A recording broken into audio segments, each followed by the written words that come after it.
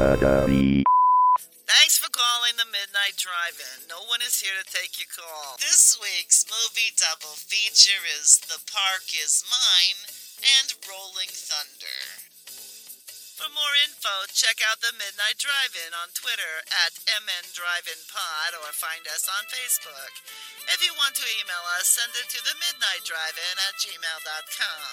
Remember, no outside food or drink. Anyone caught performing sexual acts at the drive-in will immediately be taken to the office. Unspeakable things will be done to you. Thanks for calling.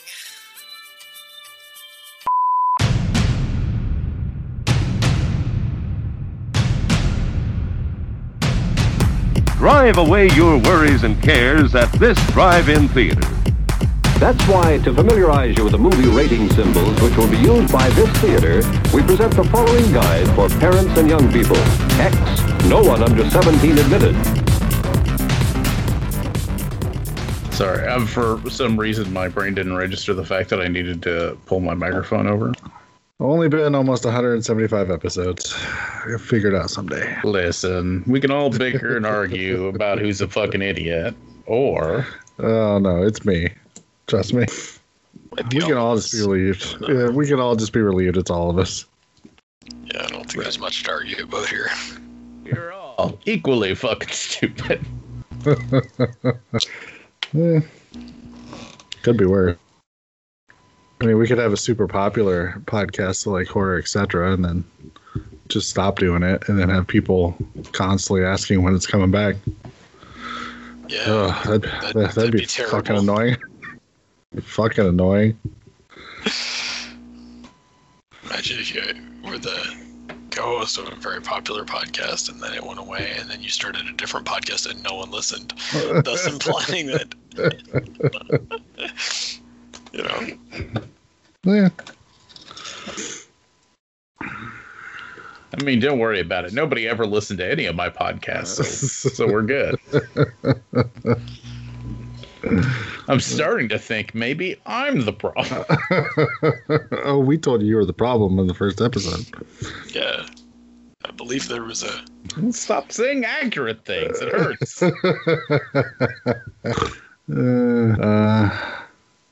So I refuse to sit here and be talked to in an accurate way. So it doesn't look like anybody had a horrible time while I was gone. Yeah, we're all right. I don't know how it is up in there in Canada, Doug, but CDC told us down here if we're fully vaccinated, we don't have to wear masks no more. We don't have any fully vaccinated people yet, so we don't know what it'll be like when that happens. We still don't know if it's a good idea, but They're talking about, at work, they're talking about how it's kind of a pain in the butt because I guess while the CDC made recommendations, nobody bothered to tell OSHA that they needed to update their recommendations. Mm-hmm. So you kind of have to go with whoever has the strictest one, which is a little obnoxious. Well, that's fun. I got an email while I was gone from my new employer that said that we can start following CDC mandates, and if we feel comfortable enough, we don't have to wear a mask as long as we're fully vaccinated. Which doesn't matter because I kind of sit in a room by myself anyway, so I can just take my mask off when nobody else is around. Right. Well, at least they did the caveat of if you're vaccinated. Yeah. Although I suppose that doesn't matter because the people who don't get the vaccination are the type of people who would just say they got the vaccination. We also work for a PBS station, and most PBS people are pretty I didn't realize so. your station was a PBS station. Yeah, that's got to be delightfully liberal. Yeah. It is kind of nice. Do you know what PBS is, Doug? I do know what PBS is. We actually get PBS up here. All right. Out of all the random things that you do get up there, that's the one that I actually find surprising. Why the fuck would you guys get our public broadcasting channel? I don't know. I I don't make the decisions. I think just. I mean, I suppose we get BBC, but we get BBC America. Do you guys get like PBS Canada? No, I don't think so. You're stealing our publicly funded broadcasting. I suppose you Canadians probably enjoy Antiques Roadshow as much as the next person. I don't. Other than as a kid watching like Sesame Street on it, I don't know that I've watched PBS. Maybe some news clips from time to time. Having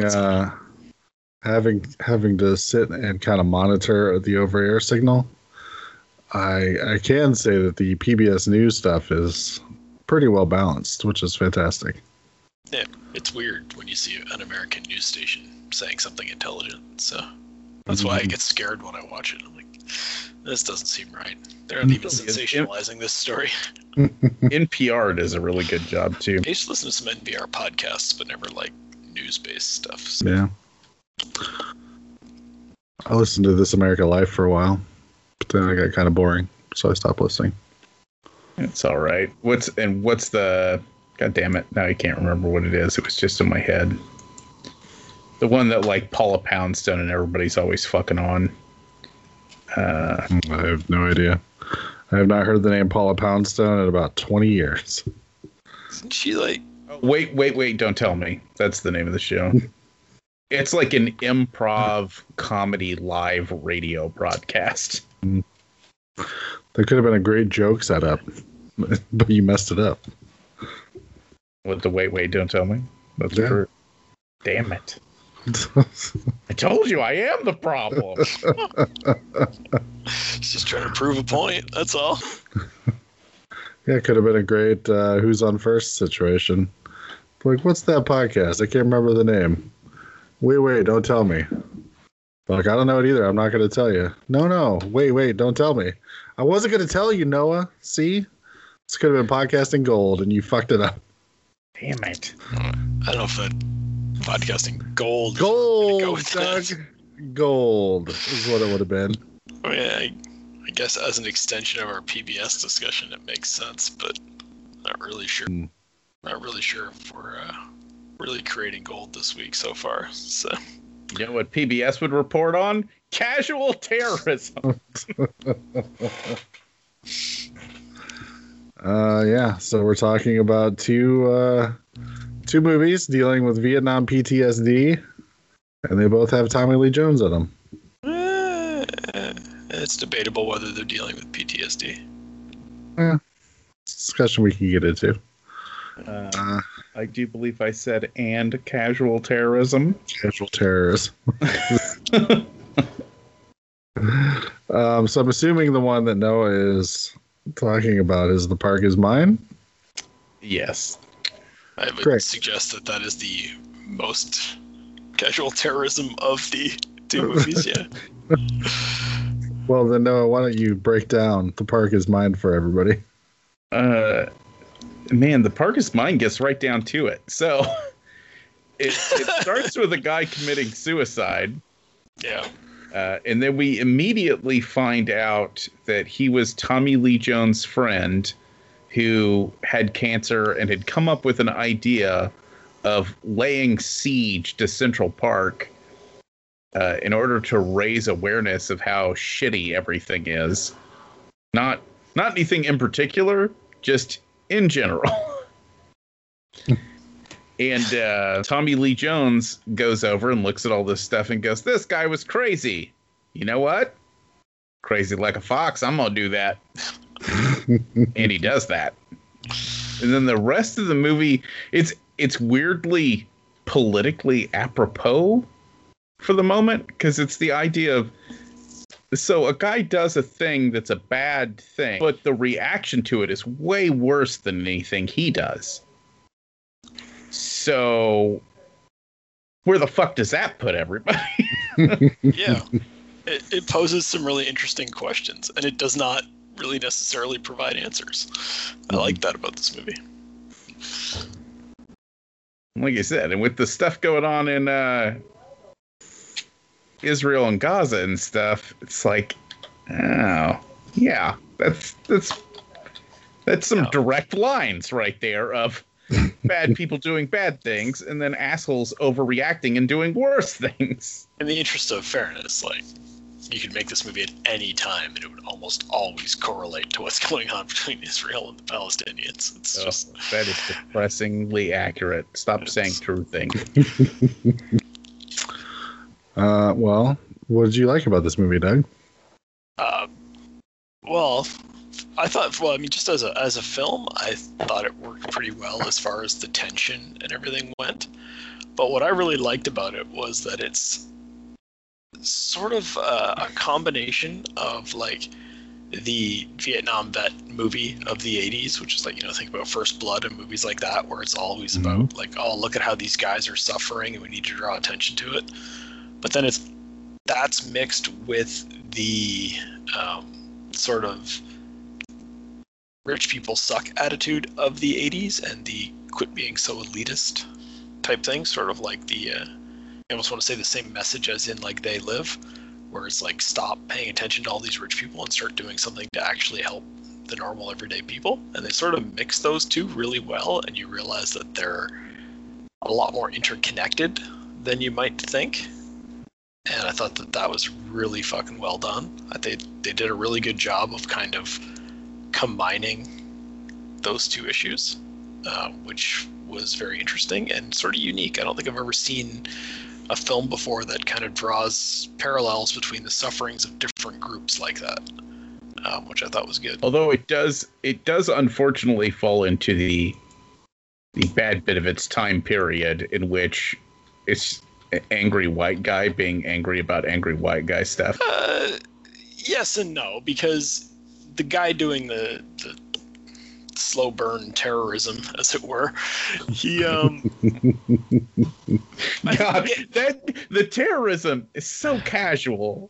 I can't stress that enough. Casual terrorism should not, like, be a thing. I really like it, though, and we'll get into more of a discussion on that, but just to respond to your last point, he's not angry white guy being angry about angry white guy stuff. Like, everything he says, he's right about.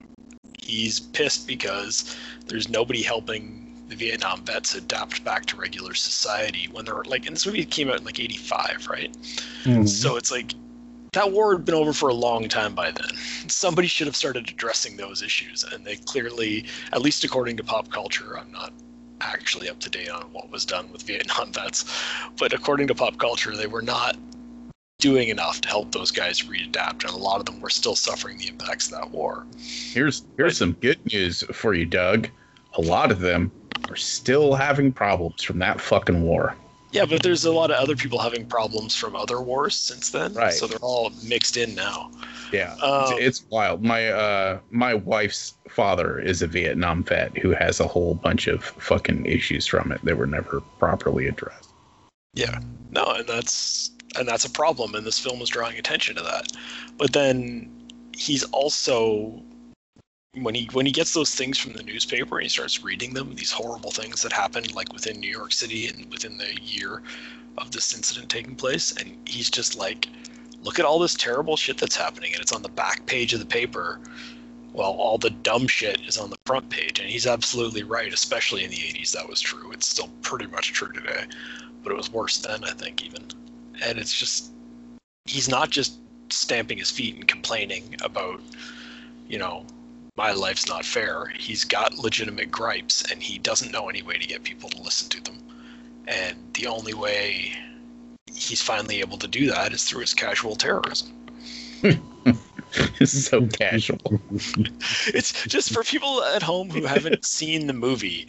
He literally, he sets off a bunch of explosives in Central Park, and he sends out a message that says, once these go off, there's going to be a bunch of explosives at 10 o'clock. Then you got 10 minutes to clear Central Park. And then I'm going to take it over for 3 days. And if everybody leaves me the fuck alone, in 3 days I'll leave. And that's it. And nothing else will happen. And it's the most casual terrorism in history, because he's just going to hang out in the park for 3 days. And the only thing he does is react to other people. He's even the whole time running around with blanks in his gun so that he doesn't accidentally hurt anybody. It's Which, I mean, it really goes a long way. A really simple thing they do in the movie is they tell us at the beginning, like, there's 2 clips for every gun, and they've got tape on them, and the yellow tape is blanks and the red tape is real bullets or whatever. So that the whole movie, we know that he's not actually trying to hurt anybody at any given time, because we know which clip he's got in his gun, right? Mm-hmm. So it's another compliment to the filmmakers, but it also does a good job of making him a lot more sympathetic when, as an audience, we know that he's going out of his way to make sure nobody gets hurt, let alone just not, even when cops start trying to come into the park and all that kind of stuff, he is still just trying to scare them off. Mm-hmm.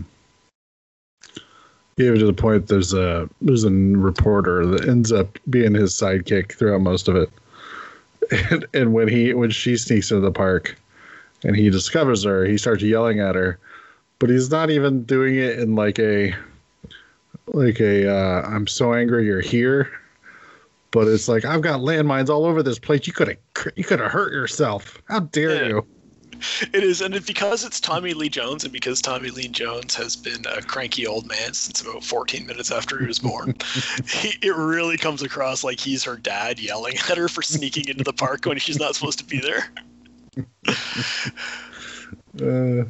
But it's funny because then he takes her back to his little hideout, and he's like, strip off your clothes, and she's all scared, and all he does is give her camo clothes to put back on so that she won't be as visible to the police. I do really like that interaction. So weird because, well, it's bad because clearly she's afraid and thinks she's going to be violated. Right. But the fact that he kind of tells her, he's like, I'm so stressed out right now. You think I could do that? Yeah, Tommy Lee Jones is pretty fantastic in this, which I don't think is a big shock to anybody that Tommy Lee Jones is a good actor. What? But he, when the movie started, I thought like he didn't really look the part. But once he geared up and he went into full like casual terrorism mode, I was like, he's perfect for this part, because he, like, just that voice of his and everything, he just comes across as so angry and frustrated at all times, and it's perfect for this character. Yeah, frustrated is a good word for it, because he I don't know, they have all these emergency phones throughout the park, which I'm assuming was a real thing in the 80s. And the cops will call him up, and he picks up the phone. He's always like, what? Stop calling me. I like whenever they tried to like trick him and he's like too smart for them, how angry he got that they thought he was stupid. Like the one point where they go like, well, we'll just call you back on this same phone next time. And he goes, yeah, and because I'm stupid, I'll go for that deal. You're just like, yeah. So, I loved his performance in this movie. I thought he was just perfect. Mm-hmm. I thought he was great too. So what did you think of this movie now? I think I enjoyed it for the most part. It was a little more exciting than the other movie that we're going to talk about. Ooh, really? Because I felt opposite. I feel like this one kind of dragged in the middle. Really? Because this one, at least there's stuff happening the whole time. I feel the other one, there's a whole lot of times where there's just nothing happening. I found that we'll get into this discussion on the other one when we get there, but for me, the tension in this one worked a lot better, and that's why I think it, for me, it worked more, is because it's not so much that there's more things happening, it's that I'm more engaged with what is going on, if that makes sense. Yeah, I guess once they sort of lay out that he's not hurting anybody, I feel like it kind of got sort of wore down in the middle. Okay. Well, I'm like, he's not actually going to hurt anybody, so he's just running around. Literally, it's just him running around the park for like the middle part of the movie. And then when they finally are just like, you know what, fuck this guy, we're going to hire 2 mercenaries to come in and fucking kill him. I'm like, oh, okay. Well, now the stakes are getting up a little bit. So then I got more engaged with it. That's where it became more of an action movie towards the end. They had to slap their action movie ending on it.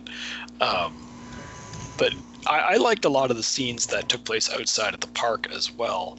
I liked the meetings in like City Hall with like everyone giving their different ideas, and you could see like there were some people who were just saying like, hey, he just said he'll leave at the end of 72 hours. Why don't we just block off the park and wait 72 hours and nobody has to get hurt? Like, it seems like the logical thing to do. And it's almost like the ego and the political considerations that everybody else is throwing in are preventing that from happening. And they're causing the violence because they're not willing to just sit back and wait and listen. All he would have done is bitched into a microphone a few times and it would have been over. But they didn't want to, like, quote unquote, appear weak or anything like that. I dug all that stuff, and it felt very real to me. It felt like, you had certain police officers who were just perfectly willing to, like, kind of de-escalate the situation, and others who were constantly trying to get more aggressive. And then you had, like, the politicians who were just almost more worried about their careers than what happened with the actual park. And I'm like, yeah, that sounds right. Yeah, that fucking assistant mayor or whatever the fuck he is. Yeah. Yeah, nobody's going to tell me what to do. Here's the question. Was that Jeffrey Combs, or was that somebody whose voice is just way similar to Jeffrey Combs? I think it's similar. Very similar. Because it was really weird. I kept, like, looking away, and I was like, Jeffrey Combs is in this movie? And I was like, no, that's that same actor. Creepy.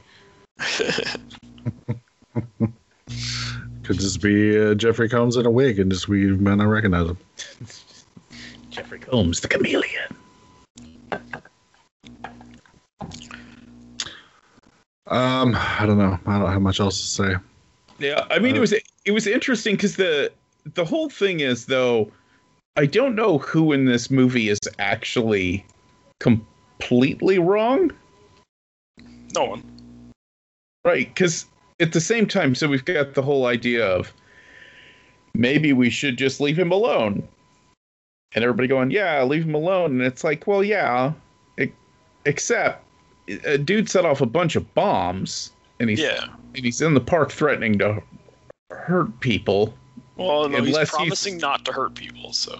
Well, but he's threatening to hurt people if anyone comes into the park. He's basically laying siege to public land, which is wrong. Is problematic, and the response to that isn't no response, but the response to that also isn't hire mercenaries to go in and murder him.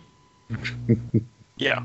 And I mean, because it's a movie from the 80s, they take it that step further where the mercenaries are also told to murder the journalist that's in there, just in case kind of thing. And it's like, okay, so now that's letting us know who the filmmakers want the hero to be. But I think that's just an 80s-ism. I don't think that's an intentional message. The fact that one of them is very literally a Viet Cong is almost too much. It's almost too much. Well, the other guy's like a Yugoslav, right? Isn't he?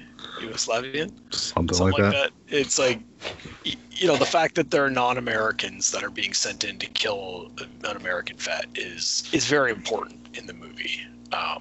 It's just the idea that it goes to that idea that he's not being treated with any respect. But I mean, I think the movie does a good job of walking that line all along, because even his interactions at the beginning with his ex-wife, where he's like, like he shows up and he wants to see his kid, and she's like, well, you can't, he's asleep. He's like, well, why do you always say he's asleep when I get here? She's like, well, you come late. What do you want me to do? Like, and I'm like, yeah, I understand his frustration. He wants to see his kid. I understand her frustration. Call and fucking make arrangements to come at 3 p.m, not late at night. I understand that fully. And it's like, you can tell he's frustrated because he's, still suffering the effects of the war, and he doesn't understand why she doesn't want to help him. But you can also see her perspective as, here's this guy that flies off the handle all the time, can't hold a job. Like, eventually, would you want to be in a relationship with somebody like that? Probably not. You'd probably divorce them. So you can understand both sides of that argument, and I think it's kind of a microcosm for what the whole movie ends up being about, which is like, yeah, like this guy's raising valid points and he is doing something, but the method he's choosing to use to get this attention is kind of turning him into a criminal. But I don't know what other method he could have used to get all those people's attention. Right. So it's... Yeah, I would say that's another apropos thing, because this is kind of... calling it peaceable protest is a lie, but I would call it extreme protest. Yeah. If that makes sense. I don't know. No, you're right. And it's again, because the question is that terrorism? Like, is what he's doing right now terrorism if he doesn't actually have any demands and he isn't trying to change anything specific? He's just trying to go, hey, look at how fucked up this is. Yeah, I mean, that's basically what it comes down to. And I don't think it qualifies as terrorism because he's not he's not demanding specific changes. He's not actually threatening anyone. He's just basically saying, leave me alone in here. I'm doing this so that it'll get on the news, so that other people will talk about this, basically. So you're right, it's not peaceful protest, but it's not exactly terrorism either. Right. It's not exactly violent protest either. It falls into a weird gray area of, I don't know how I feel about this. Yeah.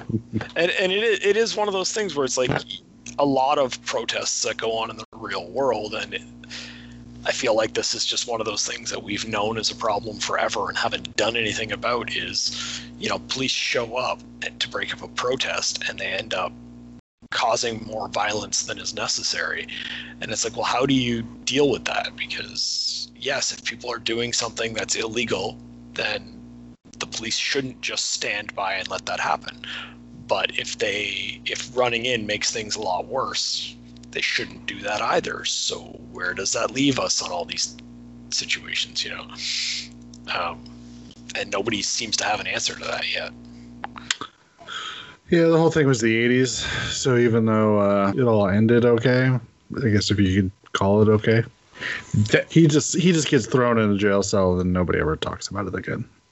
Yeah, and nothing changes, and they would get that part of the movie correct because nothing did change. But it kind of blew my mind that he was alive at the end of the movie. I was like, I don't understand how this movie ends with him not dead.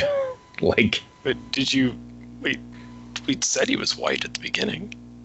Oh, so did you not get that part of the plot description in? I apologize. I mean, I don't want to get overly political, but you look at the police response to the Black Lives Matter protests, and you look at the police response to the January 6th riot, and you tell me that this guy wouldn't have lived just fine. It's true. He could get rich selling those T-shirts that say "The Park Is Mine" and speaking at right-wing events after this. Ugh. Which is not what he wanted, but I'll tell you guys one thing. I'm kind of glad that's not where this went, because for a minute at the beginning of this movie, whenever he started doing all this stuff, I was like, oh my God, if this turns into some kind of libertarian fucking masturbation movie, I'm going to be really angry. But that isn't what it ended up doing. No, that's the one thing. I mean, because this is a movie and not real life, like, our idealistic character maintains his ideals throughout the entire movie and doesn't just simply become corrupted or doesn't just snap and go over the edge at any point in time, which is probably not realistic to how human beings would act in the situation, but it works for the movie. Yeah. All right. Well, any final thoughts before we move on? No, I mean, this movie is something I'd never heard of until it got put on our podcast list. Which is weird because it's a Tommy Lee Jones, like, I guess you could call it a siege movie. It's like an atypical siege movie, but that's still basically what it is. Yeah, and it's from an era where this type of movie was getting made, and some of them are still quite popular. There is a Blu-ray of it, but if you want to watch it, there are multiple versions of it for free on YouTube. That's how I watched it. And I recommend it. Just search it on YouTube and watch it. I think it's a really good movie, which just it seems it's underseen or Yeah. underappreciated, because it's just I was expecting, low budget action movie crap, and I was fine with that. I'll watch that sometimes, but I was really impressed with what we got.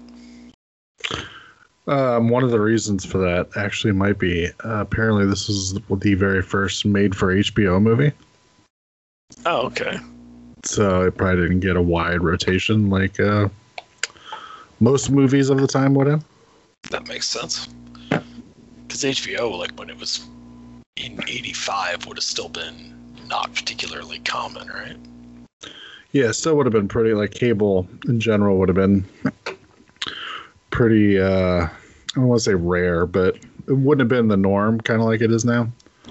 And HBO funding their own stuff and only having the one channel, unlike the 50 HBO channels you get now, probably would have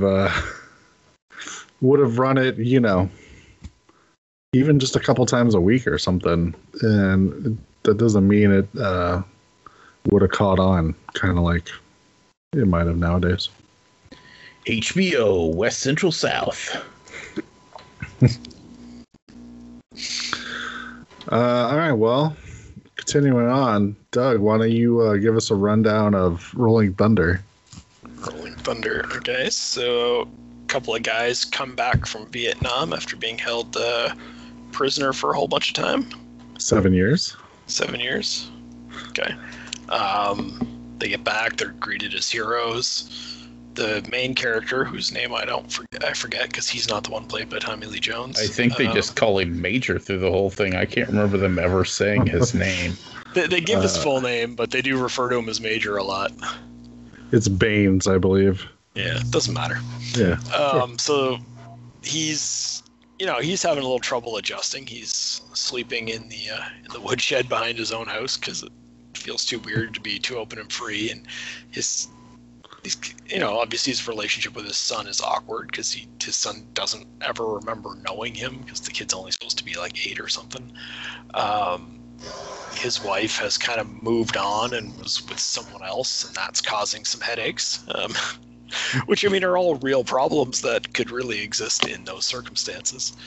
Mm-hmm. And to top it off, he's granted $1 silver for every day that he was in a jail cell, and that's given to him right on TV. So naturally, when you start flaunting around having a couple of $1,000s worth of silver dollars, that's going to draw the attention of the worst kinds of people. And that's 1970s money. Yeah, so that's like people finding out you have $10,000 today. But so anyways, a home invasion occurs. Wife and kid are killed. His hand is jammed into a garbage disposal, and from that point he gets pretty pissed off. He teams up initially with a waitress that's been hitting on him this whole time, and starts going down to Mexico to track down the fuckers who did this. When he eventually thinks he knows exactly where they are, that's when he goes and recruits Tommy Lee Jones in the least difficult recruitment scene in the history of filmmaking. Just walks in, he goes, "Found him," and Tommy Lee Jones gets up and walks away from his family dinner. That was so good. I just love that scene. He's like, "Yeah, I found the guys who killed my son." Tommy Lee Jones just looks at him and is, "I'm just gonna get my gear." He goes in his closet and starts pulling all this shit out. So good. No, I actually I'm laughing when I say it, but I actually thought it was a really good scene because they both come back out dressed in their full military gear, and the family's like, "Guys, what's going on?" And he's like, "We're gonna go out and get some beer." And it's like, "Well, we have beer. You're out of the good beer, so we're gonna go get some different beer." It's like we're going to launch a small war in Mexico right now, but we don't want to say that out loud. So, well, and it's not even, they don't come out dressed in like their fatigues and stuff. They're straight up in their dress blues. Oh yeah, yeah. Which I don't know. There's something so much more intense about that. The fact that they're like, "Nah, we're not even gonna wear the combat stuff. Let's go murder a bunch of people." Yeah. So then they go down to the whorehouse in Mexico where the people that they want to murder are, and they murder them. And that's the movie. One of the best things. So Tommy Lee Jones's character doesn't have a whole lot of lines in this film. Nope. In almost every single line, solid fucking gold. Yep. Like, he's sitting there, and his job is to go into the whorehouse first and kind of pretend to be, a customer so that he can be in position for the murdering. And whenever shit starts to go south and the hooker starts to freak out, she's like, what are you doing? Because he's pulling like a shotgun out of his bed, and he's like, I'm gonna murder a bunch of people.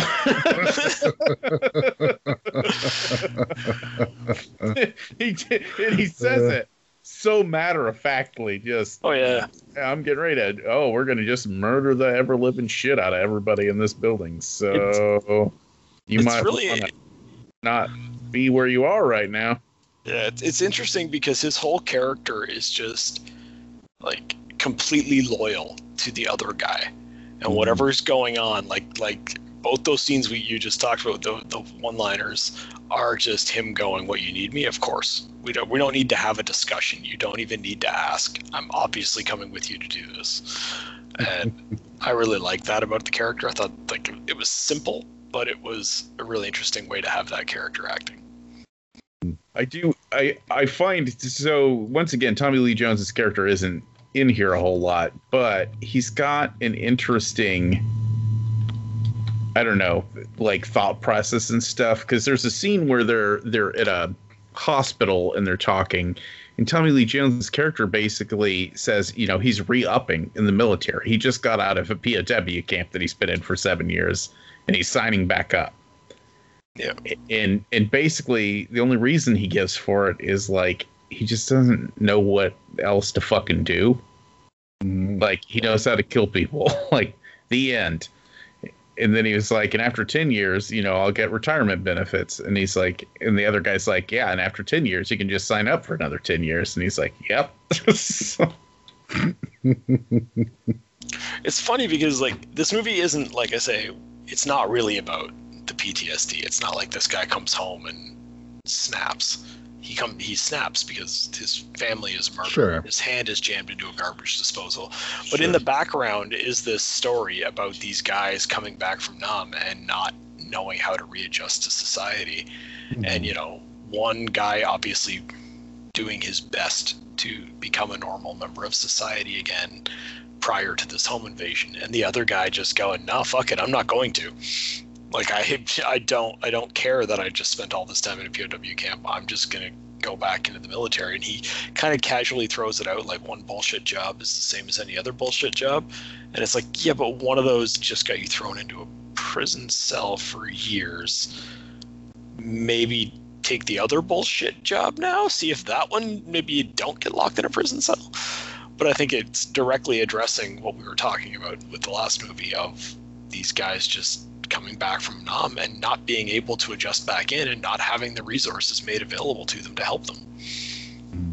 And just, whoever's supposed to be helping you just doesn't, whether it's your family or whether it's, the military or society in general, just kind of leaving you to dry and like you figure it out.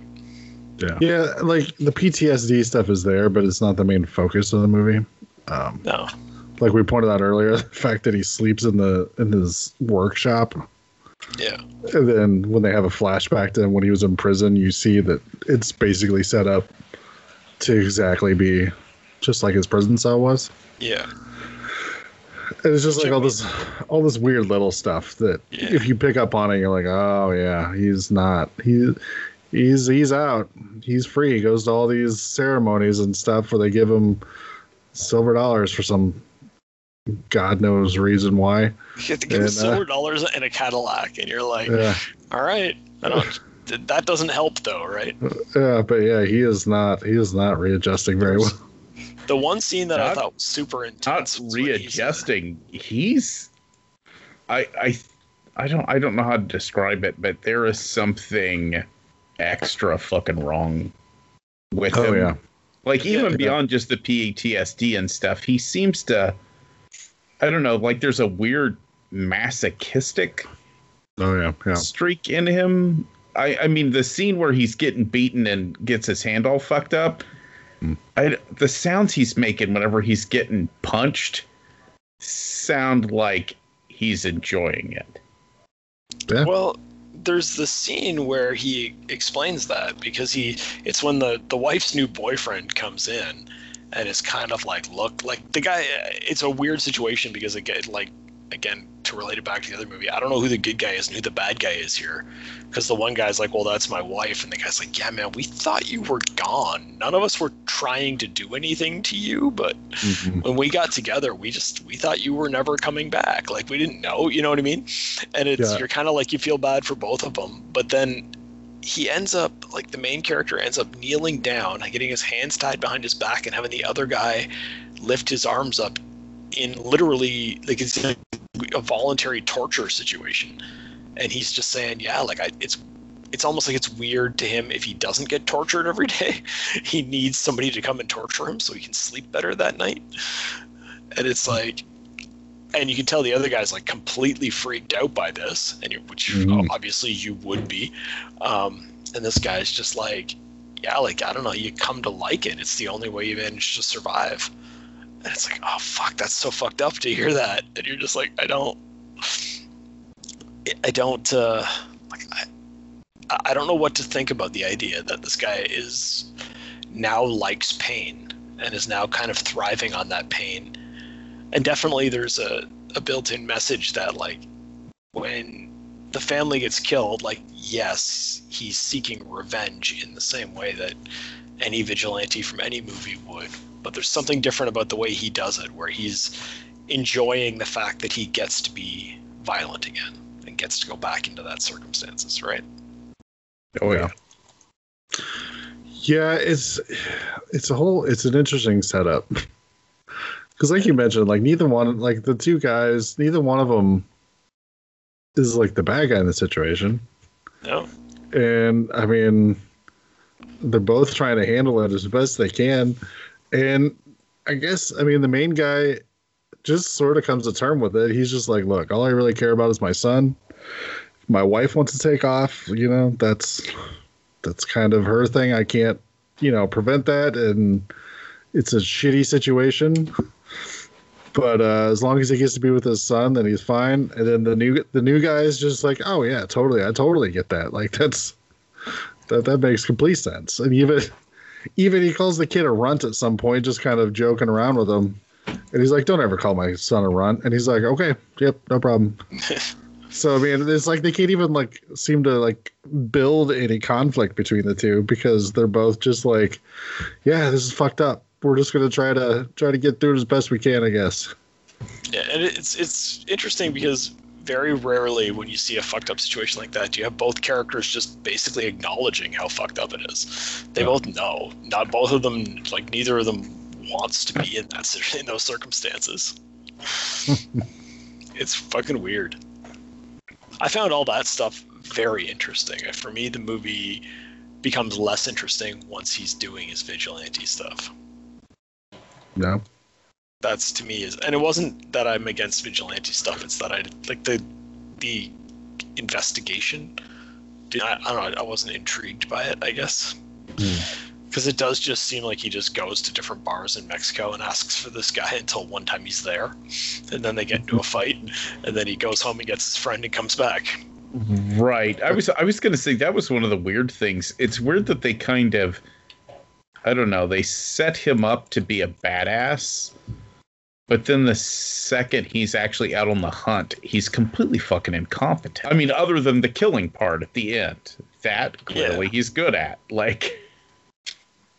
Well, he finds himself in a lot of circumstances where he's like, he wanders in and now it's like 5-on-1. And again, you have to start getting back to that weird like subplot of him seeming to enjoy the pain. Like, I don't care who you are, you don't walk into a 5-on-1 fight. You're going to get beat unless you want to get beat, which is weird, but might be a characteristic that this guy has. Yeah. I think Jean-Claude Van Damme would argue with you about the 5-on-1 situation. Listen, This movie was shot in the 70s. In the 80s, obviously the star of any action movie could fight at least 5 to 12 guys at once. But in the 70s, they couldn't do that yet. They hadn't developed that technique. We're not yet that powerful. What about the girlfriend? I feel kind of bad for her.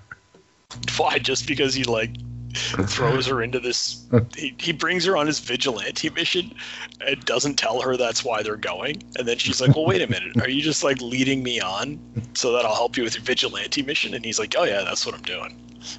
I don't care about you at all. I'm willing to sleep with you in order to get you to help me find the people so I can kill the people, but you can't actually kill the people, so you're not useful to me once we find them. Well, and the whole thing's bad because he like physically abuses her a couple times, and there's just all sorts of shit going on with that duo that you're like, all of this is unhealthy. No, I'd be very interested. She's a crazy person too. Yeah, I'd be interested in more of a deep dive on her character because we don't get a lot. But it's like, what's up with this chick who's just like hero worshiping this guy the day he gets back from Vietnam and has been like, they talk about how she was like, I don't know, wearing a ribbon that was for him that they give out to people. I didn't really some kind of they wear a war bracelet for the POW until the POW comes back, and then they can give them the bracelet that they've been wearing the entire time. But is that like, I don't think that's supposed to be a sexual thing, but it seemed to be to her. Like, the impression I got is that most of the time it's just like, you know, a kid walks up to a soldier and says, I'm so glad you're home, and hands him a bracelet, and the soldier is like, oh, that's nice, and they take a picture together. But she seemed to think that it meant they were going to get married when he got back, and it's like, I don't know. Yeah, it seems, I don't know, I kind of like that they worked it in to the fact that, so you see he's not suffering in the way a lot of vets are shown to suffer in movies, but instead he's dealing with this, all the personal stuff, you know, the son, the wife, all that stuff, rather than coming back to the fucking baby killer chance and shit like that, which is normally where these movies go. But having something like that in contrast, that it's like, and look at what people do. Yeah, they give you a car and they do that's all great, but it's also all completely fucking hollow. It's just hollow platitudes that mean nothing. Mm-hmm. Exactly. Right. And I think the movie makes that pretty clear in the fact that, like, nobody goes and tries to help this guy not live in a shed. Right? Like, everybody's just, he just lives in a shed now. It's fine. And, you know, like, when Tommy Lee Jones's character is re-enlisting, nobody says, like, why the fuck would you do that? Right? Mm-hmm. I mean, we all know the real reason Tommy Lee Jones is re-enlisting, though, right? You guys picked up on the subtleties of it? To join the Men in Black program? No, it's because his fucking brother-in-law is Franklin from the fucking Texas Chainsaw Massacre, the most annoying person in humanity. So you'd re-enlist in the military if that's what you came home to as well. He's like, I can't deal with this bullshit. I'm gonna fucking chainsaw that dude right in the head. Yeah, like, that guy shows up on screen and I just hear him talking, and I'm like, oh, fuck, it's fucking Franklin. What is that guy doing in another movie? I thought we chainsawed you, Franklin. Good Lord. It's telling that he was in the Texas Chainsaw Massacre in 74, and by 77 he was in a role where he's credited as brother-in-law. Sorry, you're too annoying. We can't get you any work. Sorry. I do hate Franklin, but I still think the number one has got to be annoying Snicker guy from the bad Friday the 13th movie. Sure. Ugh. Man, he gets chopped to death with an axe in a very brutal scene, and you're like, yeah, I would have done it too, man. Here we're going to get a bunch of feedback from people with handicaps and curly hair who are upset about the way we're displaying them on our podcast. Oh, man, it's got nothing to do with the handicap. That dude's just fucking so annoying. Well, I'd suggest that it has something to do with the handicap. Well, I don't know. You know. Anyways, little column A, little column B. we'll do a Friday the 13th Part 5 commentary one day and let everyone know all our detailed thoughts on that movie. Let's get back on track. Why do we have to watch the bad one? Oh, come on. We're gonna make fun of it, though. It's going to be great. Have you seen the podcast we do? Of course we're going to watch the bad one. All right. Anybody final thoughts on Rolling Thunder? Does it make you want a hook hand? I thought the hook hand was a little underused. Yeah. They there's a couple of scenes at the beginning where he uses the hook hand to like fight guys, and I was like really looking forward to a climax where like everybody else has a gun and he only has his hook hand and he can take everybody out somehow, or like a flashback where they saw how he learned how to fight with a hook hand in Vietnam or something. And it kind of fades into the distance at the end, and the final fight is just a shootout. So yeah, but he does fucking get that dude right in the balls with it. yeah, he does do that. Oh God, like that one choked me up for a second. You know, normally people getting hurt in movies doesn't get me, and that one I was like, yeah. My scrotum. Thanks for calling the Midnight Drive-In. No one is here to take your call. For more info, check out the Midnight Drive-In on Twitter at MNDriveInPod or find us on Facebook. If you want to email us, send it to themidnightdrivein@gmail.com. Remember, no outside food and drink. Anyone caught performing sexual acts at the drive-in will immediately be taken to the office. Unspeakable things will be done to you. Thanks for calling. So what everybody watches last episode, not everybody all at once. No, you're supposed to go first. You go first every week. How do you not know? Well, I was going to say I pretty much only watched one thing, and I didn't finish it. Well, I guess I watched the last episode of Invincible. That was dope. Yeah, well, we talked about that last time, though. Yeah. So I won't go into detail. It's good. I still think it's a good adaptation of the comics. I don't know. I think the only thing they could have done better is maybe they should have held off on the Omni-Man reveals for a little bit longer instead of, giving it to you at the end of the first episode. Was too much. Should have built him up to be more Superman at first, and then right. So it would have been more crushing whenever you find out, because that was the thing in the comic book that you were like, oh no, what just happened? Why is this the way this is?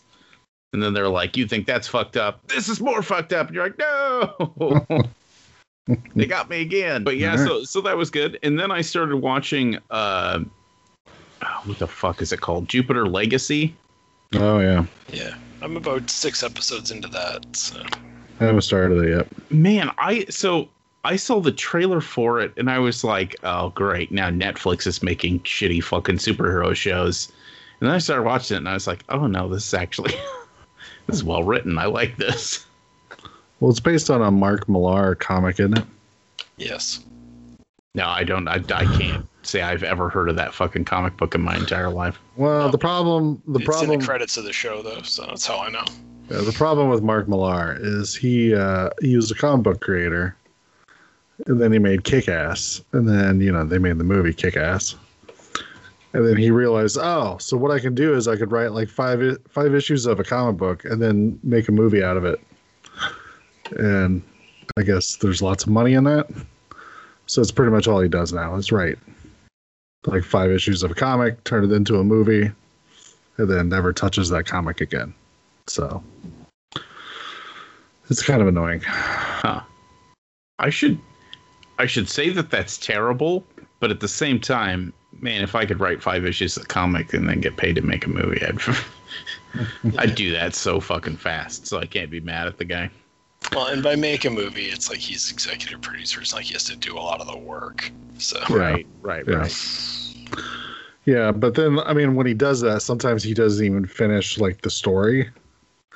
Like it'll be like issue like 6 or something, and everybody's waiting for like another year and a half before he even gets back to possibly doing it anymore, or just completely just drops it and never finishes it. But whatever.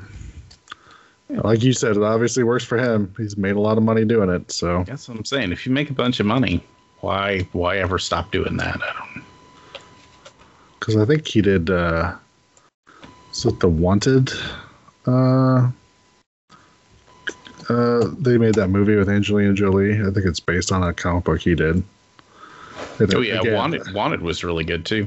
And I believe that was same situation. Wrote like a short series and then turned that into a movie, and then that was basically kind of it. Although Wanted, I feel like Wanted tricks you. Mm-hmm. Because if you read it, you're like, oh, that's so original and brilliant. And then you're like, no, wait a minute.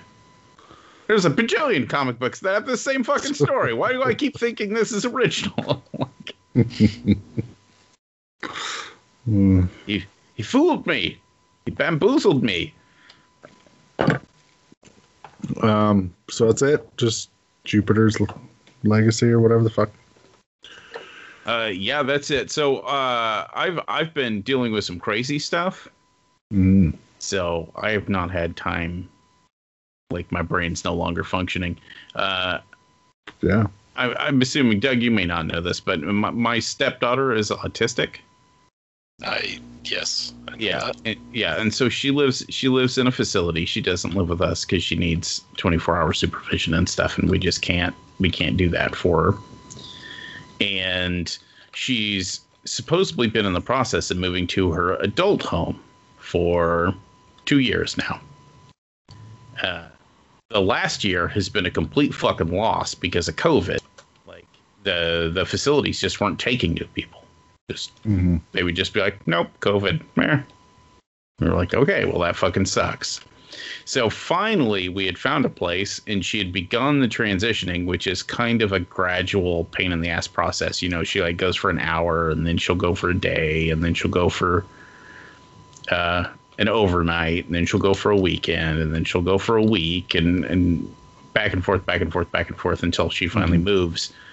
Yeah. Well, there was an incident at the facility, and she acts out sometimes, and she'll throw a punch or break something, or just kind of one of those things you've got to live with. And something like that happened, and this facility all of a sudden decided they didn't want to take her, which is fucked up, because that's the type of thing that we discussed before we ever begin the process, and they knew that's what this was going into it. So they decided not to take her, and we're dealing with that. And she really liked all the people at the new place, and you know, she doesn't fully grasp some of the things you're trying to tell her. And I mean, what are you supposed to tell her? You can't go back there because they don't want you there. You know what I mean? That's cruel. You don't want to tell a kid that. And so we started doing the process of getting her to a new facility, which is once again a pain in the ass because COVID's still kind of dragging on and facilities are still being assholes. But as we started that, her current home, which she's not supposed to age out of until the end of September, has decided to basically evict her and gave us less than 30 days notice. So now it's this insane scramble of trying to find her a place in 20 days, because if she doesn't have a place to go to, she has to come home. And if she comes home, she needs 24-hour supervision, which means my wife has to quit her job, which means we lose half of our household income. It would just be like, it would be really bad. Yeah. So that's what I'm dealing with right now. It's a fucking nightmare. Yeah. Good times. That's fucked up. There's not really anything to say. Right. Sorry that's happening to you. And I think Jupiter's Legacy has some pacing issues. But all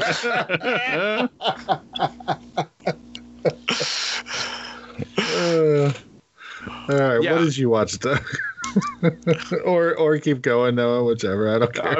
I was gonna say I think I agree with the pacing issues. I don't know. There's something about the way they're telling the story through the alternating modern stuff in the flashbacks. Yeah. That there's something about it that rubs me the wrong way.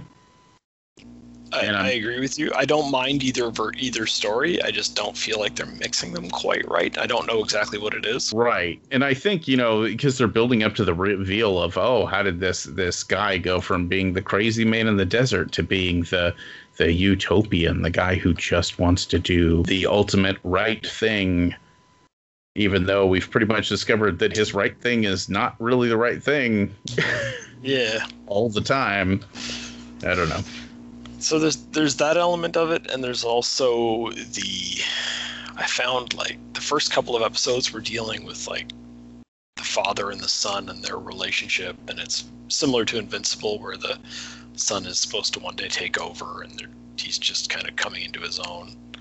And I'm like, okay, that's interesting. And then they just kind of dropped that for the next couple of episodes, and now we're following the daughter character who lives on the other side of the country and has her own whole separate life, and we're learning about her. And I'm like, yeah, but I was just getting interested in that other story. When are we going to go back and talk about that? And then there's also like this like actual superhero story going on where they killed this villain, and they're like, how do you get out of jail? And they check the jail, and he's still in the jail. So one of these is a clone or whatever. I'm like, okay, what about that storyline? We're not even doing that right now. And it's like, I don't know if they need more episodes to tell everything they want to tell, or if they just need to edit some of these storylines out of there, or what. But it seems like too much is going on, and you can't grasp onto any one storyline, with the exception of the kind of origin story that's going on back in the 1920s. That's the only one that seems to be consistent. Yeah. In which, so far, really, that's the most engaging. I wish the whole show was that. I really do. I think it's like, so you haven't seen any of it, Brian? No, I was gone all week, and I think it dropped like the day before I left or something. So I haven't had a chance to watch it. So anyways, like the origin story is like, it's the 20s. This guy's like running a business, and obviously 1929 stock market falls. His father, who owns the business, kills himself right in front of him. And he starts getting these weird visions and is trying to like track down something, but he doesn't even know what. And because we've seen the flash forwards, we know that 80 years later, he's this aging superhero. So we can figure out that something's going to happen that's going to give him these powers and give him this code that he lives by. And sort of part of the future story is that is that code still relevant in today's world, kind of thing. And it's like, okay, that's interesting, but the stuff that's taking place in 29 or 30, whenever it's supposed to be taking place, is quite good, with him like wandering through the desert, like looking for a certain windmill and stuff, and it has a neat feel to it. And Red Foreman shows up. Yeah, there you go. Nice. What else did you watch, Doug? What else did I watch? Well, speaking of evil superhero stuff, I rewatched Brightburn for the first time since theaters. Mm-hmm. So that's the evil Superman boy. Yeah. True story. I still haven't watched that. Really? And I have no idea why I haven't, because I want to see it. I really like it. It's one of those ones where it's like people are critical of it, and I don't understand why. Like, the visuals are really good. There's like, when there's violence, there's like cool like horror movie style gore that goes on. I think it's because it's just very predictable. Sure it is, yeah. But it's evil Superman. I mean, I don't know what. I mean, if that's the premise, we know exactly what it's going to be. It's more about enjoying it, right? I think my complaint the first time I saw it was that you don't spend enough time with the family. You don't kind of get to know them as well, so that the drama doesn't work as well, and I still think that's true.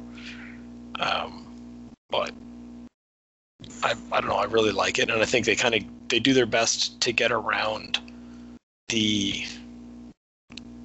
try to get around the fact that they don't have time to spend with the family by just casting very likable people in all the roles. And I think they do a really good job of that, of casting really likable people in all the roles. So it does sort of work. And I don't know. There's not much more to say about it. Like I say, it's evil Superman movie, and I had kind of always wanted to see that, and they did it, and I think they did it well. So I liked it. Nice. What else have I watched? I haven't watched that much, I guess, from the looks of things. I watched that new Sons of Sam documentary on Netflix. Have you guys heard of or seen that one? Heard of, haven't watched it. Yeah. It pissed me off a little bit, so... It's... Because it's not actually a story about the son of Sam. It's a story about this author who was like a journalist looking into the son of Sam and became convinced that he was part of this like larger, like eventually global cult, right? And it's all this stuff is where he was trying to, and he was actually, I remember the guy being on TV back in like the late 80s because he was like part of the Satanic Panic thing where he'd go on Geraldo or whatever and talk about how there was all these evil cults in our society and all this shit going on, which most of it is probably blatantly untrue. What annoyed me about this documentary is that they hire Paul Giamatti to be the voice of this guy. So he sounds like he knows what he's talking about, and they present a lot of the stuff that he wrote in his book as fact, and then they just have these like cops or whatever just go, nah, that's all bullshit.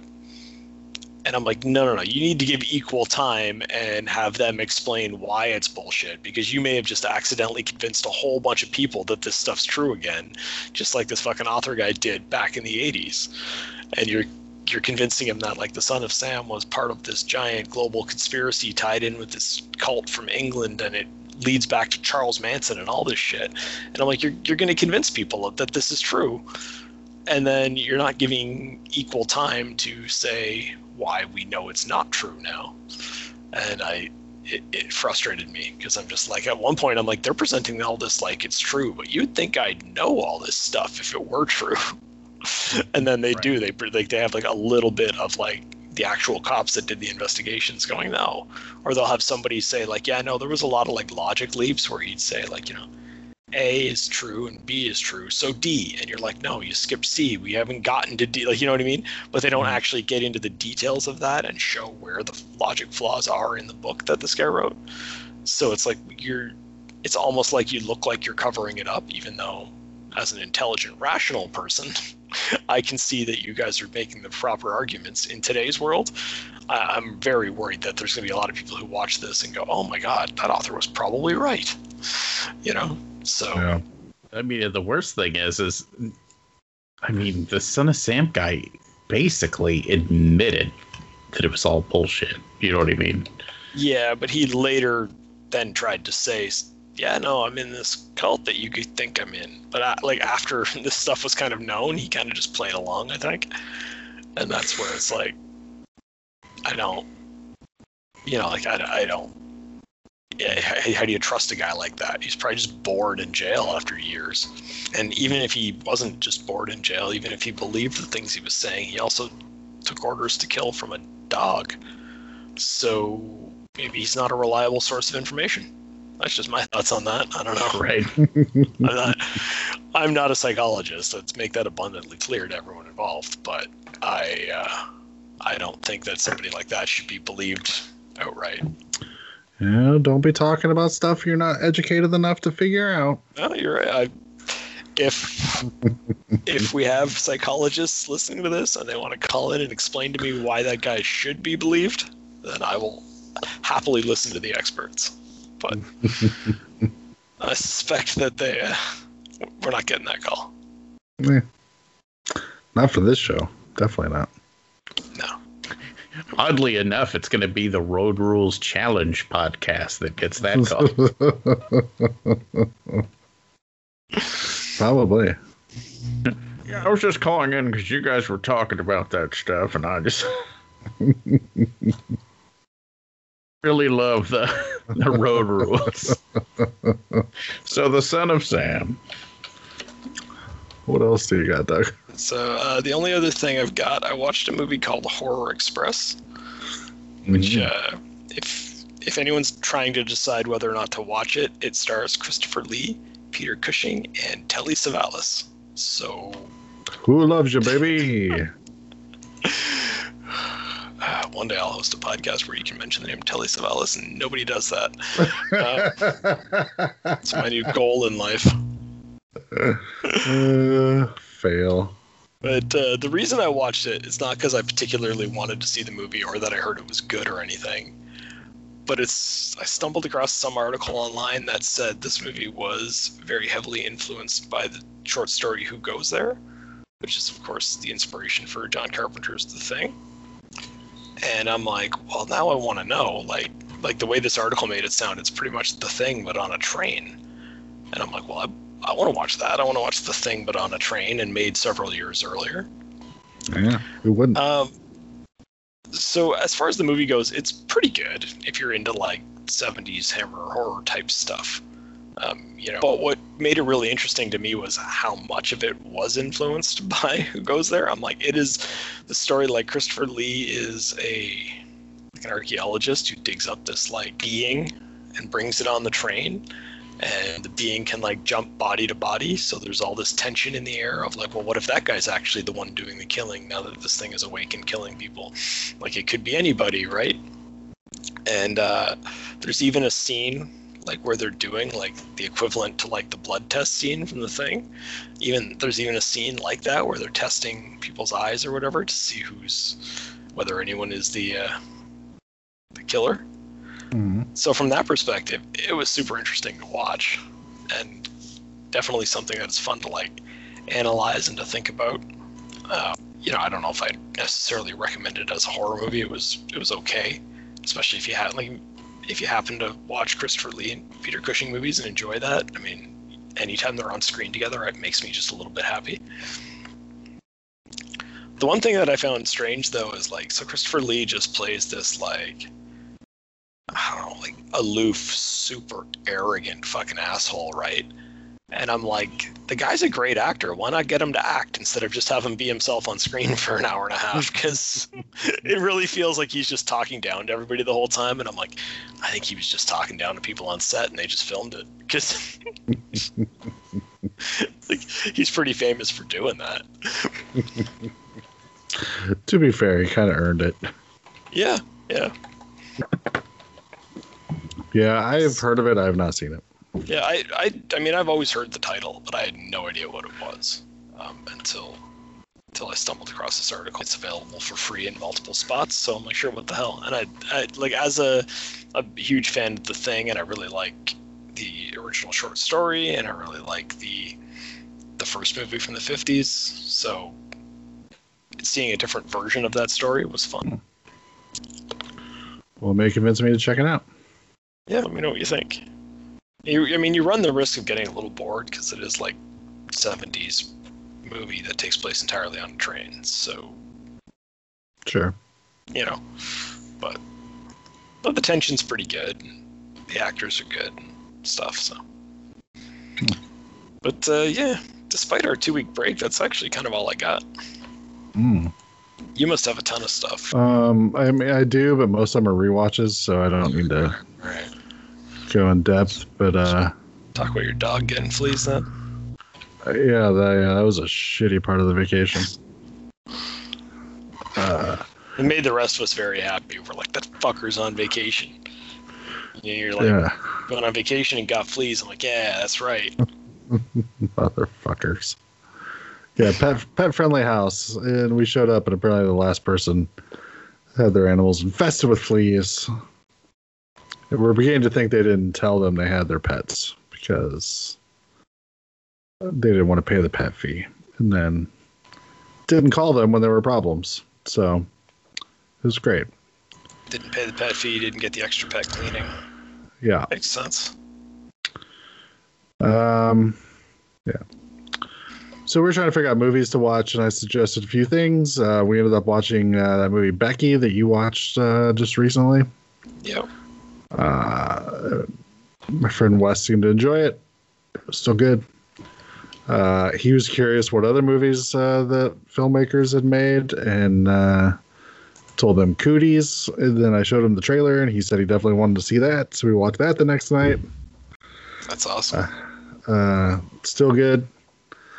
And And then Amanda wanted to watch something, so we watched Scream Queen, My Nightmares on Elm Street, which is the documentary about Mark Patton and basically how Nightmare on Elm Street 2 ruined his life. Okay. But there is a kind of a redemption arc throughout the whole thing, so it's pretty fascinating. And if you want to know about sort of what it was like to be a gay actor in the 80s in Hollywood, they go into pretty big depth on that, and just all the problems with the Nightmare on Elm Street movie and all kinds of stuff. It's a pretty fascinating watch. I'd guarantee. I would say anybody should definitely give it a watch. The two things I saw since I got home from vacation, we watched Nobody with Bob Odenkirk. How's that? 'Cause it looks really good. It is good. It's basically him doing John Wick, which is kind of funny, but it's not a parody. Like, it's a serious take on it. But he's a guy. He used to do a bunch of shady shit, but got out of it, and now just lives a normal life. And some people randomly break into his house, and rather than unloading on them like he definitely can, he tries to just, get by without anybody getting hurt, and they just steal some stuff and take off. And basically his family just thinks he's like the worst person. Like, you should have done something, like, Jesus. And his neighbor is like, oh man, I wish they would have broken into my house. I could have used the exercise, is doing the boxing in the air and shit. And he's just is feeling horrible, and then finds out that they stole his daughter's kitty cat bracelet by accident. And for some reason, that's the thing that sets him off. And so then he starts hunting, not even necessarily hunting them down, but he's just sort of like, I need to fuck some people up. And then ends up getting his stuff back, but then still gets in a fist fight on a bus and breaks this dude's trachea so he can't breathe. Hey, guess what? Turns out that guy's his older brother is like in charge of some Russian mob thing.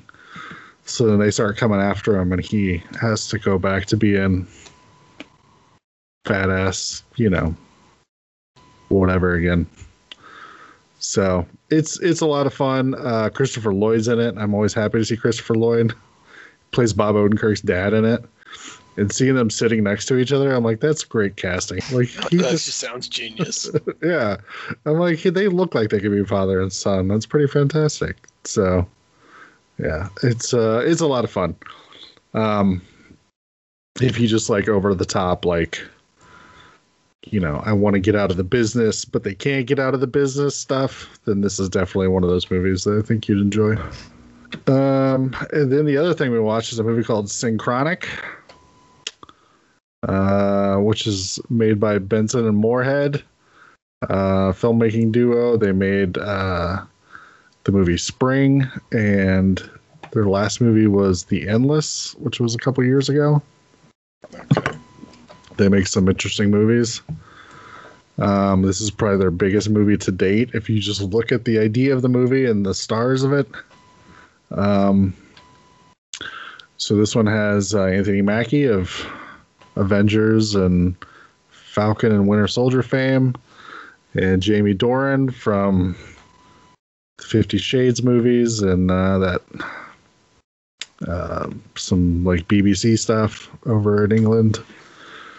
And they're both paramedics in New Orleans, and they start seeing these people who are having problems with this weird synthetic drug that is technically legal called Synchronic, and they can't figure out like what the fuck is going on with it.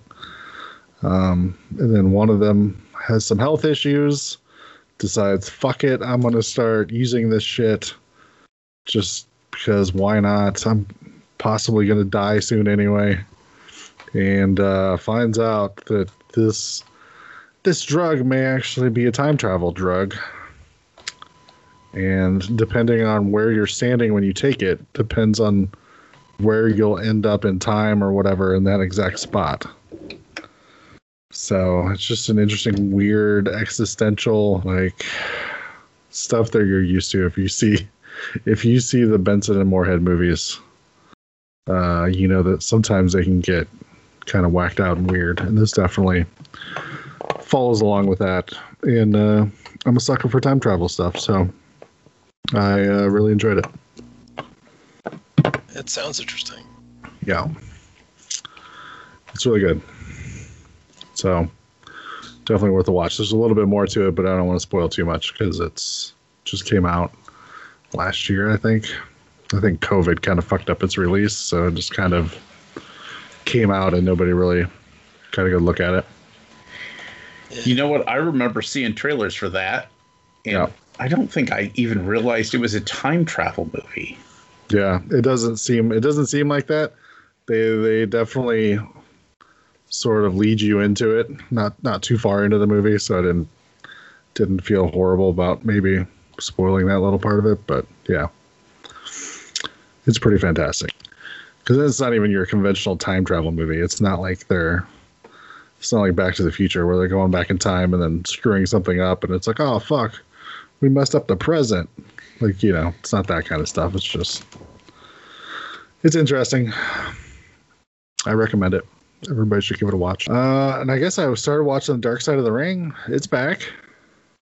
Oh, yeah, I started watching that as well. Did you watch the Brian Pillman episode? I did.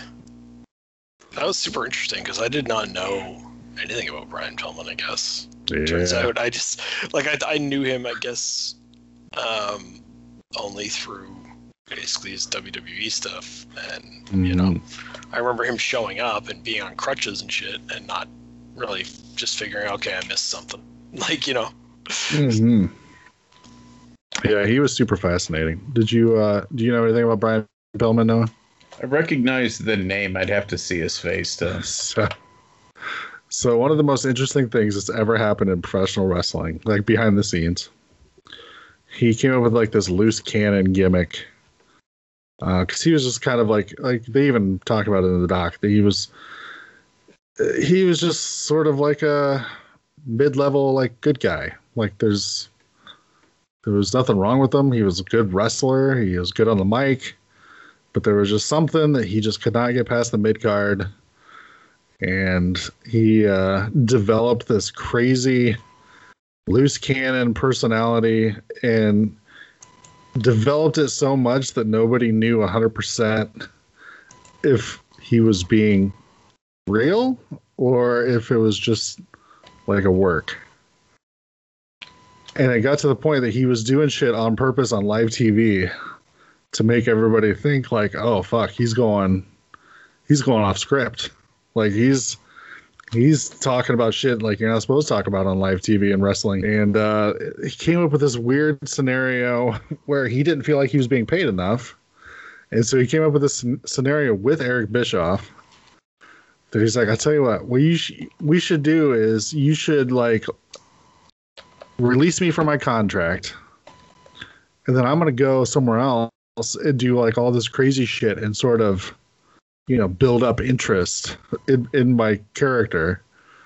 And then I'll come back and you'll be able to pay me more money. Because you talked to Bischoff. Bischoff said he just could not pay him. Like, you know, the company would not allow him to pay him more money.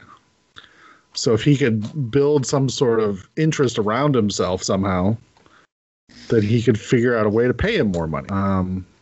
So he's like, what if you release me? I'll go somewhere else, do a bunch of crazy shit. And then when I come back, you'll be able to pay me more money. Bischoff's like, okay, that sounds like a great idea. He's like, but you have to really fire me now because, you know, the internet, if someone finds out this is all fake, then, you know, it's not going to work. So Bischoff's like, okay, then I'll really fire you. So he fired him, and then he showed up on ECW the week after, started talking a bunch of shit about WCW, and built up so much interest that WWE wanted to hire him. So he's like, yeah, fuck it, I'll go to WWE. So basically talked WCW into firing him so he could go to WWE in the middle of their giant ratings war that they had going on.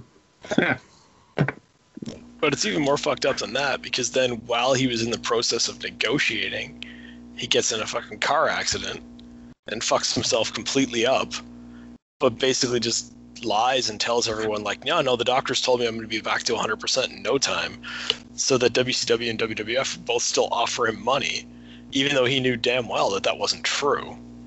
And it's like, so he ends up like literally showing up on WWF TV still walking on a cane and shit because he is not recovering from this fucking accident that he was in.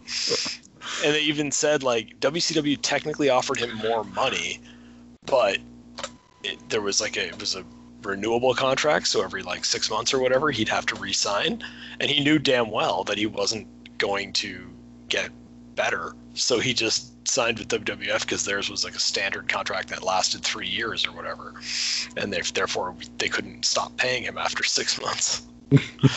It's fucked. And it's like, and everyone involved is like telling the story in a different way. Like, it's so funny when everyone's just like, they're telling the story like they don't know if it's true or not, and some people are telling the story from one perspective, and Bischoff is like, no, he never like pulled the wool over my eyes or anything. And they're like, well, he didn't come back to WCW though, and Bischoff's like seems convinced that he would have if not for the car accident, but it's like, I don't know if that's true or not. Nobody seems to understand. Yeah.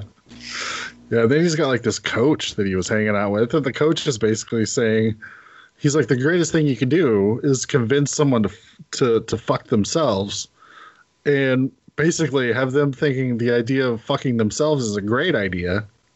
And that's totally what we did to Eric Bischoff. I love that coach guy. He's like a fitness trainer for the NFL because Pillman was a football player for a bit before he became a wrestler. And he's like, I don't even think he's like getting paid. I think he's just Pillman's friend helping him out, like giving him advice kind of thing.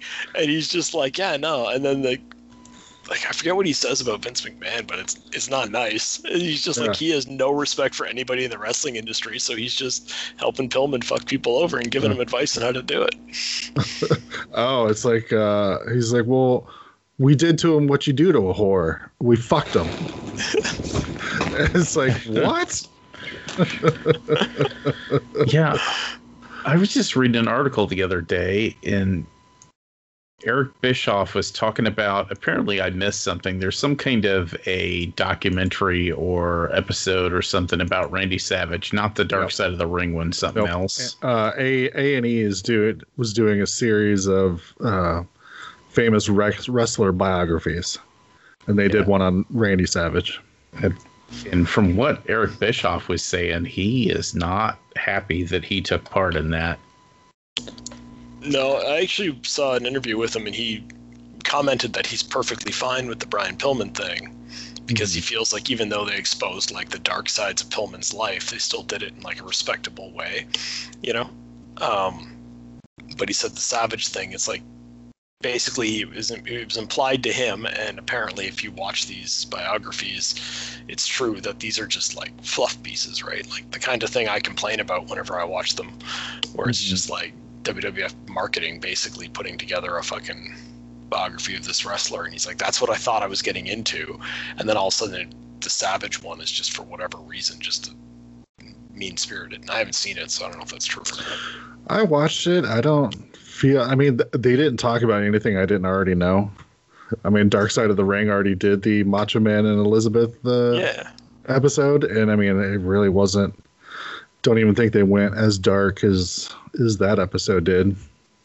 The impression I got from this one comment that I heard Bischoff make is that it's just, it's more context, right? It's more when you do Dark Side of the Ring, you sit down with the guys and you're expecting them to do the dark side of wrestling, and you're expecting them to get into the negative shit. And the biography, I think, they were expecting more of just a typical fluff piece, you know? Yeah. No, yeah. Remember that time that he drop kicked Andre right out of the ring kind of stuff, right? Yeah, for sure. I don't know. Bischoff's Bischoff. Just kind of ignore him. Well, he's also like, he's Bischoff, so it's weird. He's a controversial figure. It's weird how much his real personality, now that does podcasts and stuff, is like so much like the personality he had as his like TV persona. I'm like, oh, okay, he's not a great actor apparently, but like the persona I thought was intentionally douchey and dickheaded, but apparently that's just what he is. It's just him. So yeah. what are you gonna do? Yeah. Yeah, but the Brian Pillman episode's really good. Yeah. Have you watched any of the other ones? Is there 3 out now? 2? I only have 2 on my DVR. The other one's the Nick Cage one. Yeah. Have you watched that one? Or? I have not watched that one yet. Okay. We'll talk about it next week, maybe. He's the guy for if anybody don't know, if you've watched the You Cannot Kill David Arquette documentary, Nick Cage is the one he had the death match with and got seriously injured while doing it. So yeah, I don't know, those death matches, man. Like they show some clips in the Dark Side of the Ring, and you're just like, I don't know. Yeah. You should be stabbing each other with broken light bulbs in front of 34 people. I just don't know if that's worth it. No. I don't get it. I don't either. Like, I was all in favor of like ECW and stuff. Like, I understood that, but this stuff goes way too far, in my opinion. Well, even the ECW stuff, I've come so full circle on it now that I'm ashamed of how much I enjoyed those types of matches back in the day. That I'm like, oh my god, these people. I don't know, something about wrestling being quote fingers fake. I was always like, yeah, but that's all just gimmicked stuff. And it's like, no, these people are just fucking destroying themselves. Yeah, so but weird. I'm pretty much okay with athletes and or entertainers physically destroying themselves if they're doing it in a way that is like, they know what they're doing and they're making a decision that like, yeah, I'm gonna, going to be in a lot of pain for a bunch of my life, but I get to be rich and famous and be the best in my sport and all that. I don't know. I think it's all part of the game. Understanding what we know now, I look back and I see some of the chair shots that people took back in the day, and I'm like, ooh, that's not okay. You know, stuff to the head I have a real issue with, but as far as the cuts and the bruises and the broken bones and shit, I'm like, you knew what you were doing. Yeah, even some of the modern stuff. Like I was just watching right before I went on vacation, AEW did a blood and guts match, which they legally have to call it that because they can't use the title War Games, the old WCW thing. So that's the 2 rings wrapped in one big cage? Is that the idea? Yeah. Okay. And the term blood and guts was actually making fun of Vince McMahon because in some like stockholder call, he said they weren't going to go back to that blood and guts crap that they did in the Attitude Era. Yeah. And so, of course, AEW is like, we should name our special Blood and Guts. That's actually really clever. I like that. But there was a couple unprotected hair shots, and I was just like, oh, no. Let's not go back to doing that. Like, that's a bad idea. So yeah, like, I don't know. If somebody breaks an arm or gets a nasty cut, it's life. But when you start doing like the chair shots and you start, I mean, at what point, if you've taken a few chair shots, are you no longer qualified to consent to a chair shot because your brain doesn't work right from the last one you took? I don't know. Yeah. But I mean the deathmatch stuff, and you'll watch some of it in this Nick Cage episode, and I just don't.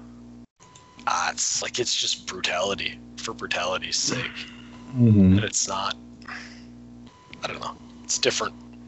It's hard to describe why like that type of violence is less acceptable, but it's I think I told somebody one time it's the difference between in ancient Rome you could see people cheering 2 gladiators battling it out, but the second you become the people who are cheering the people being fed to lions. Yeah. Yeah. Yeah. It's a different thing. And unfortunately, I think a lot of wrestling occasionally is feeding people to lions. Yeah. Yeah, I mean it's a gray area. Like I understand there's room for everyone's different opinion. Again, for me it's if people choose to put their bodies in the line, I don't look at it as that different from, football players that go out there and do it every week, or hockey players or whoever else, right? I guess. Although, football players and stuff typically have insurance and in their contracts about getting paid if they're injured. Sure. Things like that. Stuff to be said for the fact that the wrestling industry doesn't treat its talent fairly. I'll agree with that. It's a separate question in my opinion. Good times.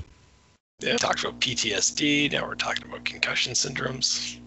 It's a real upbeat podcast we got going on this week. Here's the worst thing is I love wrestling so much, and anymore it just makes me sad.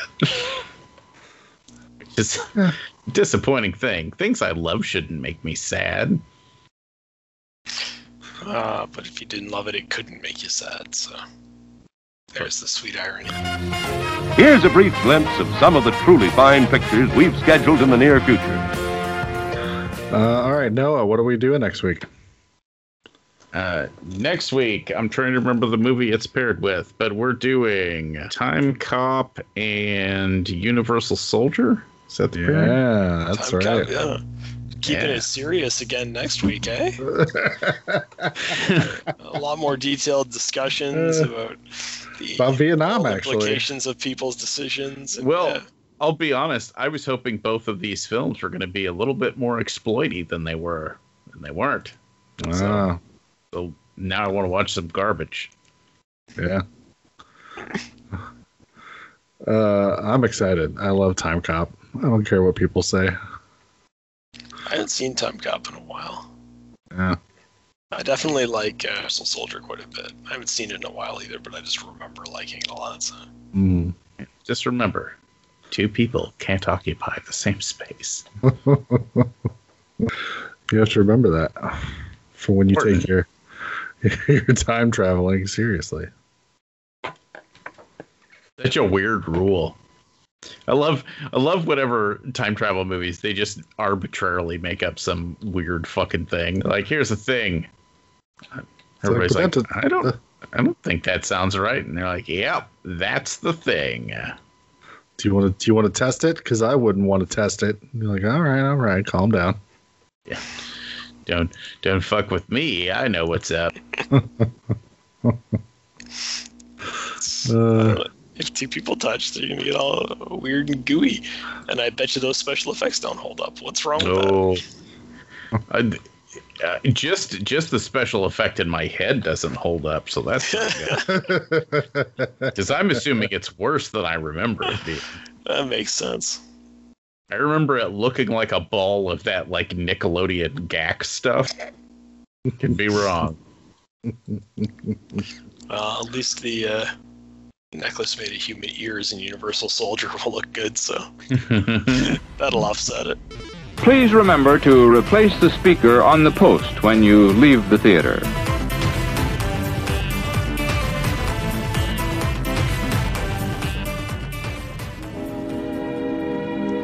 And now, folks, it's time to say goodnight.